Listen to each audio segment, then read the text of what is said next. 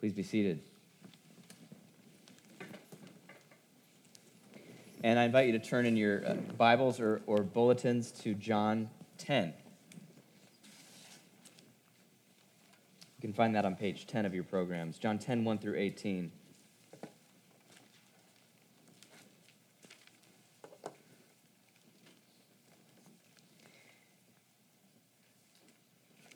We are talking this morning about leadership. It's one of the fundamental human needs that we have, to be led well.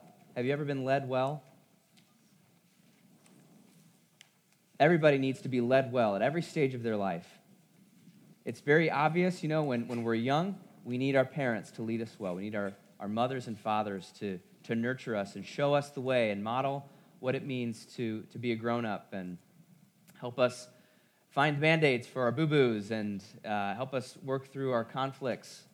But when we grow up, we join teams. Maybe we'll join a sports team or an arts team. We need great coaches and great teachers to bring out the best in us and see what's there and make sure that we're flourishing not only individually, but as a team. I remember in high school what a difference it made playing basketball when I actually had a good coach who knew the kind of conditioning we needed, who knew the plays that we needed to run and to learn, who knew all the selfishness that needed to burn away in practices so that in the game we could flourish as a team. And I finally saw the result of his fruitful and really good and wise leadership in the first game we played when we were executing our plays and the team were kind of befuddled and confusion like no other team had given them the kind of defense that we were taught by our incredibly great coach. Beyond that, when we start learning and we start working, we need great teachers who can show us the way, who can distill knowledge in just the right way, and we need business leaders and people who can bring out the best in us in the workplace as well. Everything rises or falls on leadership, in the words of one pastor who thinks and talks a lot about leadership. Everything rises or falls on leadership, whether or not it's there and whether or not it's good. Do you have a compelling picture of what leadership looks like? Do you have a compelling picture on what leadership looks like? And do you have a compelling picture of what it would look like to be led by the living God? For God to not just be some category out there, but for God to be near you and to be leading you and to actually be interacting with you like a coach or a parent or a teacher would interact with you. But the best kind of leader. In the Gospel of John, Jesus said about himself, "I am the good shepherd." And this metaphor of a shepherd and a shepherd being good describes at its core the kind of leadership that you and I are craving in our life. Shepherd is an odd metaphor in our culture. It's can be a sentimental metaphor, like the fuzzy glowing Jesus with the soft lamb, kind of petting the lamb. And that's not the picture of a Middle Eastern shepherd. Middle Eastern shepherds are kingly and kind. They're kingly in the sense that they lead with courage and they guide with wisdom. They deliver the flock from all kinds of enemies and predators. And they find ways to provide both food and drink in the desert. They're working 24/7. And in some cases, they're going face-to-face, hand-to-hand, with violent predators. Shepherds are kingly and they're heroic for their sheep, but they're also kind. Shepherds are kind. Shepherds care about their sheep and they'll lay down their comfort for the good of the sheep. There's personal love. Kingly and kind. That's the kind of leaders that we need are both kingly and kind. That's the kind of leader that Jesus claimed himself to be. The better we understand and pay attention to Jesus as the Good Shepherd, the more we will learn to hear his voice and follow him. Some of us right now aren't yet following him. We know about Jesus potentially. We've heard about him, but we have not yet crossed the line and said, "Yes, Jesus, you'll be my Good Shepherd, and I'll take the life that you laid down for me. I take that as my own." And so this morning, I want you to hear Jesus' words and consider afresh this man, whether or not it is this man, this God, who could lead you? Would you give yourself to him? We'll open John 10, Jesus' claims about himself. Maybe this morning you'll be considering that afresh. Maybe you are following Jesus. He is your good shepherd. But you have leadership in your life right now. You have responsibility in your life. You have influence, and you're not exactly sure how to use it. Maybe you feel stuck. Maybe you feel like you are being poorly led right now. When we are poorly led, it's hard to lead well. So this morning, I want potentially to give you a couple of ways that you can follow Jesus in your own leadership. One or two ways that you can practically follow him in the influence that you have. Whether it's official or unofficial, all of us need help in our influence and in our leadership. So let's look at John 10. And we'll look at two qualities of Jesus. Number one, that he knows his sheep. And number two, that he really cares about his sheep. Cares enough to die for them.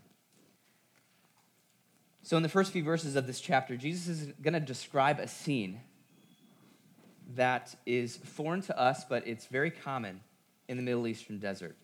He says in verse 1, "Truly, truly, I say to you, he who does not enter the sheepfold by the door, but climbs in another way, that man is a thief and a robber."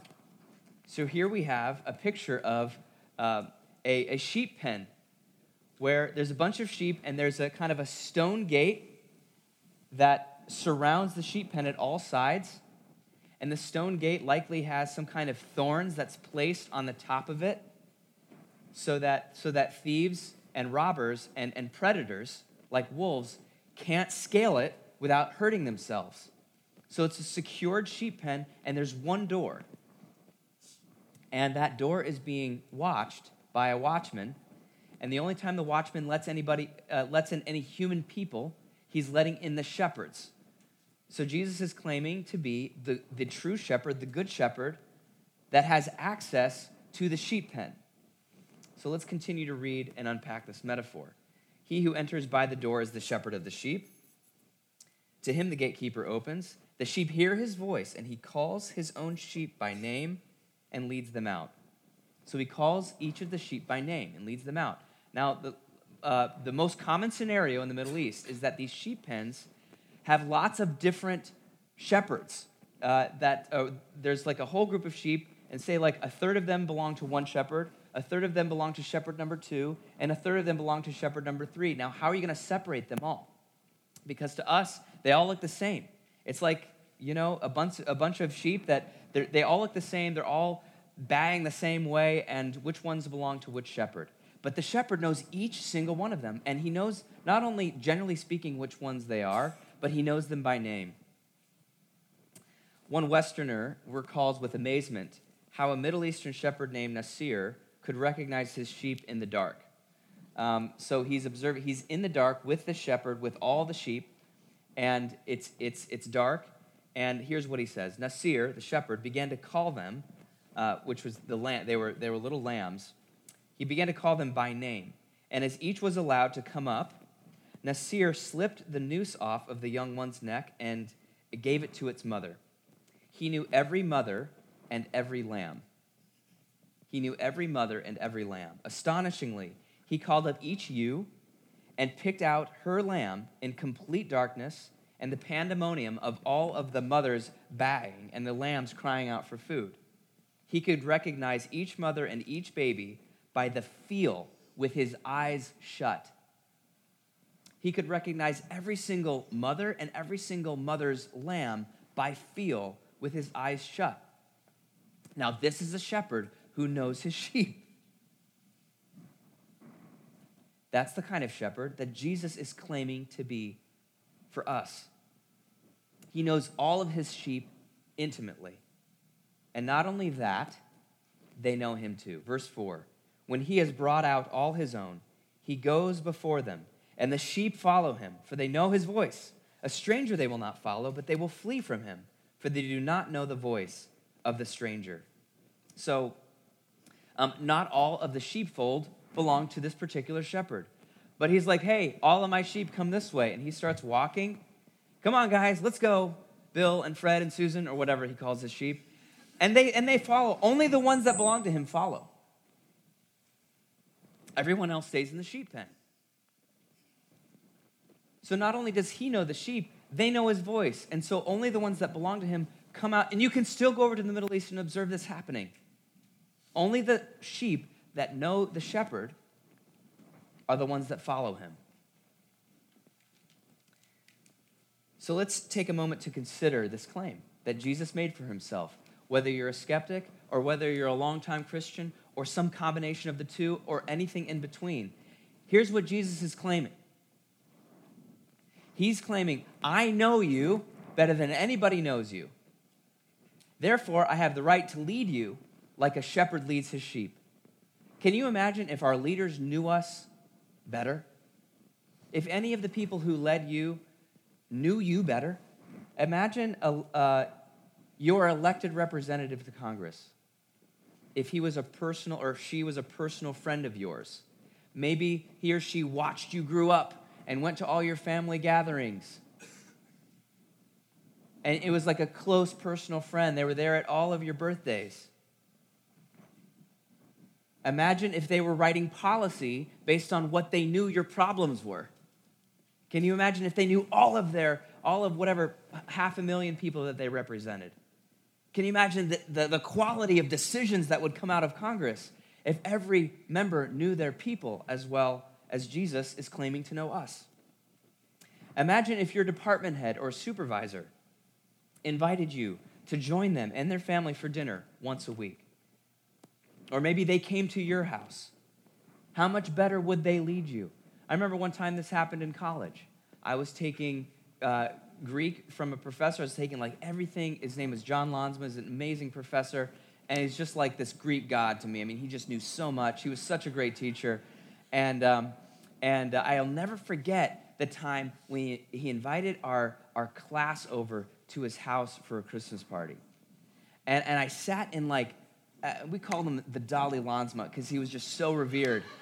I remember sitting down in his living room and opening up his family album and seeing a picture of him in high school. He had like a long flowing blonde mullet in high school. And I'm like, oh my goodness, I know him so much better now. And the bond that was formed in that year, we had a smaller class that year, the bond that was formed between student and teacher was such that we learned so much from him. Now imagine if our leaders knew us that well. Jesus is claiming, I know you that well. I know you that well. Human leaders, we're limited in how much we can know people that we influence. But nevertheless, we do long to be known by our leaders, don't we? The people who lead us, we want them to know us. And Jesus said, I am the good shepherd. I know my sheep. He was disclosing through this metaphor and through this word that he knows everything about us. He's been present at every moment in our life. He knows our names and what those names mean to us. He knows our unique callings. He knows our unique pressures. He knows what impacts us. He knows what motivates us. One way of looking at this is that Jesus is the most qualified person to write your biography. Jesus could write a masterful biography of your life. And even just within the first few pages of reading the biography that Jesus wrote about your life, you would learn so much. It would be so moving because he knows you better than you know yourself. And he knows all the nuances that led to you becoming who you are. All the great things, all the hurtful things. He understands you completely, and he loves you completely. The good shepherd knows his sheep, and his sheep learn to know him. They come to know his voice. And out of this knowledge comes leadership. Out of this listening comes leadership. Out of this bond comes leadership. So the good shepherd knows his sheep better than anyone else knows them, even better than they know themselves. Not only that, but he cares about his sheep. He cares about his sheep enough to sacrifice for them. Let's read verses 7 through 10. Jesus again said to them, truly, truly, I say to you, I am the door of the sheep. Okay, so now he's becoming the guardian of the sheep. He's mixing his metaphors. He's allowed to do that, so am I. Verse 8, all who came before me are thieves and robbers, but the sheep did not listen to them. And Jesus here is referencing some of the terrible leaders that Israel had to live under. I am the door. Verse 9, I am the door. If anyone enters by me, he will be saved, and he will go in and out and find pasture. The thief comes only to steal and kill and destroy. I came that they may have life and have it abundantly. Our good shepherd cares deeply about us. He cares more than any other leader cares about us. Tim Laniak is a biblical scholar from Gordon Conwell, and he spent a lot of time in the Middle East living and working with shepherds. His specialty is studying ancient Near Eastern shepherding. And so he's been to Jordan, he's been to Israel and the Sinai, and he would interview all these shepherds, and he would live with them, he would do life with them, and one of his most common questions was, what does it take to be a shepherd? What does it really take to be a shepherd? And here's how one Bedouin shepherd named Abu Jamal responded. The Bedouin shepherd responded this way: what really matters is that you have a heart for it. What really matters is that you have a heart for it. If you do, you can begin tomorrow. And then during this conversation, Dr. Laniak and Abu Jamal were talking, and Tim Laniak's son, Jesse, was outside playing with some of the sheep. He was just out there interacting with some of the sheep. And Abu Jamal looked at Tim Laniak and said, I can see that your son cares. He said, you know what? My sons don't care, and I'm not going to give them the job. I'm not going to entrust my sheep to my own sons because I can tell they don't care. But looking at your son, I can tell he cares. And then he was like, does your son want the job? He offered him 200 sheep, a wife, and a good Jordanian education. And so he turned it down, but Jesus has a heart for shepherding us. He cares about the job. He's not in it for anything else besides his mission and his love for us. He said it. He said, I'm the door. He said, if anyone comes through me, they'll find pasture. I've come so that they will have life and have it abundantly. He's not just getting by with his shepherding responsibilities. He's not in this for the money. He's not in this for the fame. He really cares. And that's one of the qualities that makes him such a model leader. A hired hand is someone he's comparing his leadership to a hired hand. I don't know if have you ever worked for a hired hand? Have you ever lived under a hired hand? Have you ever interacted with a hired hand? What sets hired hands apart? They're in it for the paycheck. They're in it for the paycheck.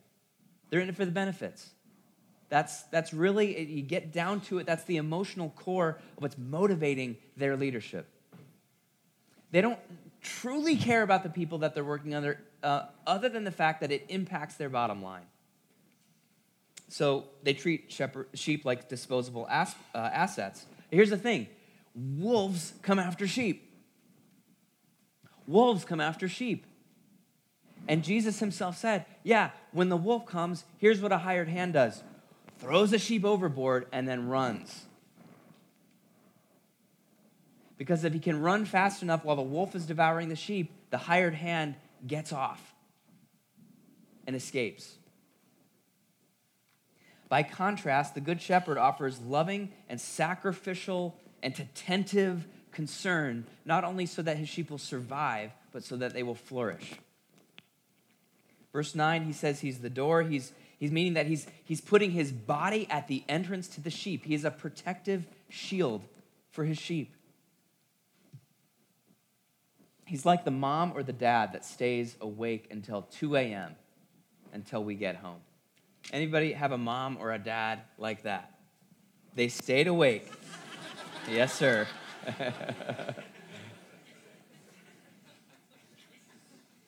You won't be out till 2 a.m., sir.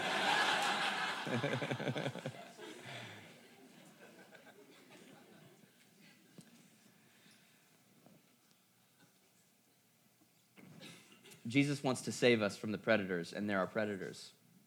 There are human predators. There are other kinds of predators in our world. And do you know how much Jesus has stood in between you and the predators? Without you even knowing it, before you even realized it. The thief, he says, comes only to steal and kill and destroy. So we've got the hired hand, okay? Bad leader number one, in it for the paycheck. Then we have the thief, and the thief is evil. The hired hand might just be a foolish person or a selfish person, but the thief, he's really an evil person. And there's a lot of thieves out there too. They're bent on evil. They're bent on destruction. And unless a leader stands in between us and the thief, we're going to suffer at the hands of the thief. And that's exactly what Jesus did on the cross. He stood in between us and the ultimate thief, the devil himself, the greatest wolf there is. And he let himself be devoured and pierced, and he took on our weaknesses, and he took on our infirmities. He threw himself in the path of the wolf. And you know why he did that? He did that because he cared. He did that because he knew. He knew that we needed that kind of leadership. He knew we needed that kind of self-giving power. That's exactly what he offered. He was kingly on the cross, and he was kind on the cross. That's exactly what we needed. That's how much he cared. And he's coming not only for that, but for our abundant life. Shepherds, as I mentioned before, they're working all the time. As one scholar noted, when it looks like a shepherd's just sort of idly looking at the sheep, his mind is thinking about all of the different, and thinking through all of the different scenarios. How am I going to get them to pasture? How am I going to get them to running water? How am I going to protect them from wolves? How am I going to mend all of the injuries that they accumulate? Only a shepherd who cares will go through all that trouble. That's why Abu Jamal was like, I'm not going to hire my sons. Because ultimately, if you don't care, you're not going to follow through on leadership of the sheep. Jesus followed through. He gave his very life, and he continues to give his life to us. In his resurrection, he continues to pour himself out for us.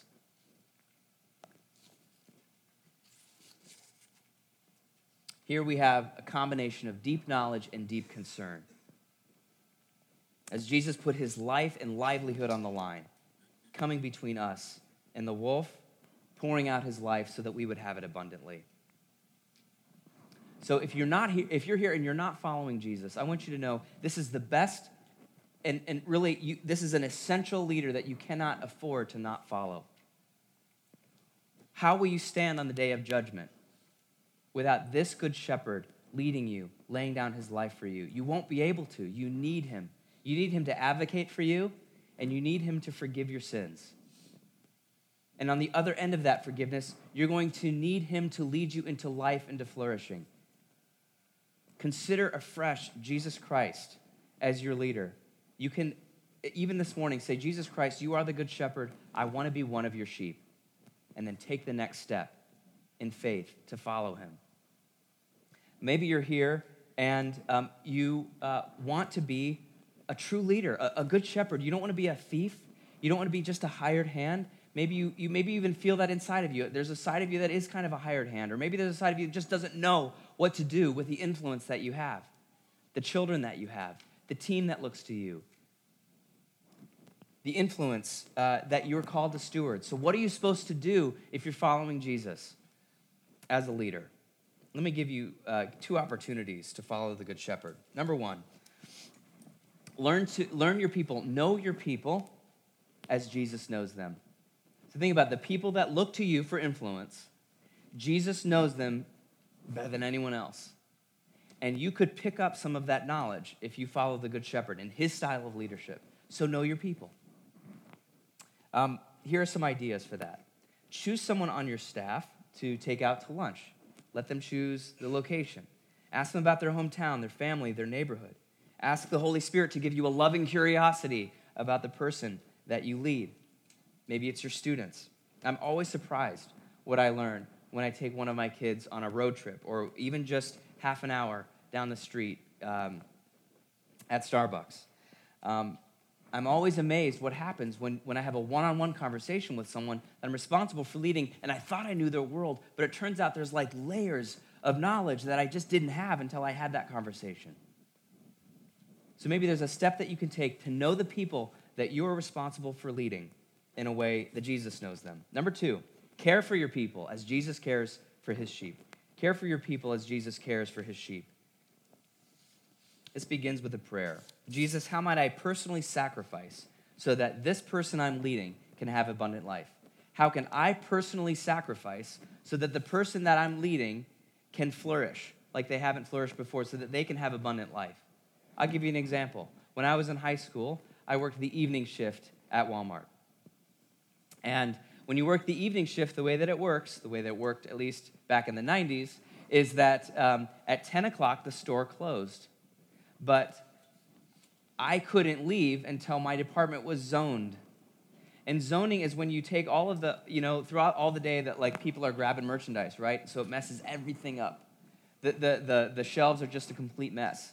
And so it was my responsibility for the lawn and garden department, which I was working, to make it look nice. But it's like lots of shelves, more shelves than you would think. And so, but I was not allowed to go home and get in my cozy bed until everything was zoned. And the way that I got out of it, the way that I finally got released was that the manager on duty, the assistant manager, the store manager who was on duty, you call them and they come check your work and they're like, okay, you're good, you can go home. We had this one manager named Woody, and I'll never forget Woody. Because sometimes Woody would come by, and before I even called him, and he would just stand next to me and help me zone. And sometimes he would say, you know what, Aaron? You're good to go. You go home. And Woody, though he didn't get paid a cent more for staying late, he sent me home. He let me get more sleep, and he took it on himself. He took the sacrifice on himself so that I could have an abundant night's sleep, as it were. And I've never forgotten Woody's sacrifice. And was it just me? It was his reputation among all of the hourly employees. That's what God is like. When Jesus said, I am the good shepherd, he was helping us see how God leads his people. And it turns out that God, the living God, through the incarnate Christ, leads his people in a very individual and caring and loving way, without losing an ounce of his kingly dignity. That's how God leads. Now, can you imagine following a leader like that, number one? Can you imagine becoming a leader like that, number two? Can you imagine a whole community of people following Jesus that were being formed into this style of leadership? If we all began to lead in this way, we learned the people that we were responsible for, we cared so much about them, we found creative ways that we could sacrifice to the people that we know and love. What might that mean for our school system in Chicago? What might that mean for our workplaces here, for our families, for our missional communities? It would be transformative because everything rises and falls on leadership, and this is what Jesus does. He fills his church with his Spirit, and he gives us the capacity to follow him in sacrificial leadership that is caring and that is kingly. So let's begin this prayer together. Jesus, apprentice me, apprentice us. Give me curiosity and a way to personally sacrifice to the people that you care about so that they can have abundant life. I invite you to pray with me. O God, whose Son Jesus is the good shepherd of your people, grant that when we hear his voice, we may know him who calls us each by name and follow where he leads, who with you and the Holy Spirit lives and reigns, one God, forever and ever. In the name of the Father, Son, and Holy Spirit. Amen.